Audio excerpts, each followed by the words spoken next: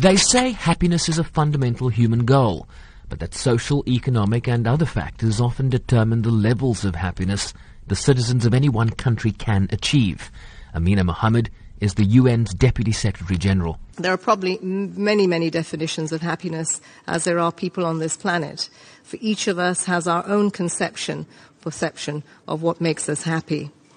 But I think all of us would agree that a useful definition is contained in the preamble of the United Nations Charter, in which governments pledge to promote better standards of life in larger freedom.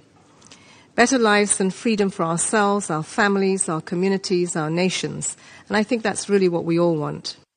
Western Europe dominates the top 10, with Canada at 7, New Zealand at 8 and Australia at 9.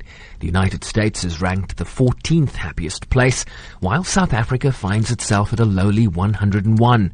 Algeria is the best placed African country at 53, with Mauritius, Libya, Morocco, Nigeria and Somalia all ahead of South Africa on the continent. We need to tend to all aspects of well-being to create happiness. And that is why GDP alone is no way to gauge the happiness and well-being of a nation. It is why the SDGs stress that we must leave no one behind, and we must reach those that are most in need first.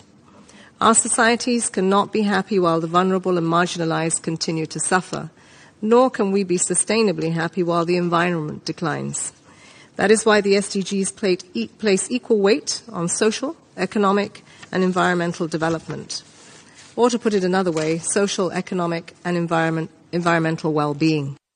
Countries were not just scored on GDP per capita, but on several key factors, such as life expectancy of individuals, social support, for example, having someone to rely on during times of hardship, trust as it relates to corruption in government and business, and freedoms, human rights, and so on. The struggle against extreme poverty displays... Minister of State for Happiness from the United Arab Emirates, Aoud Al-Rumi, believes that with the rise of unemployment, social ills and conflicts, striving for happiness becomes increasingly important. This is especially true in our region, where conflict, instability and intolerance are on the rise, taking their toll on human welfare and growth.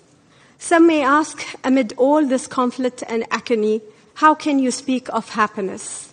And we say, it is because all of this misery and the conflict in the world that happiness becomes more important, especially at this point in time.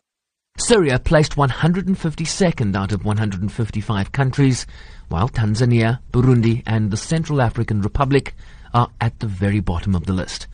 I'm Sherwin Bryce-Pease in New York.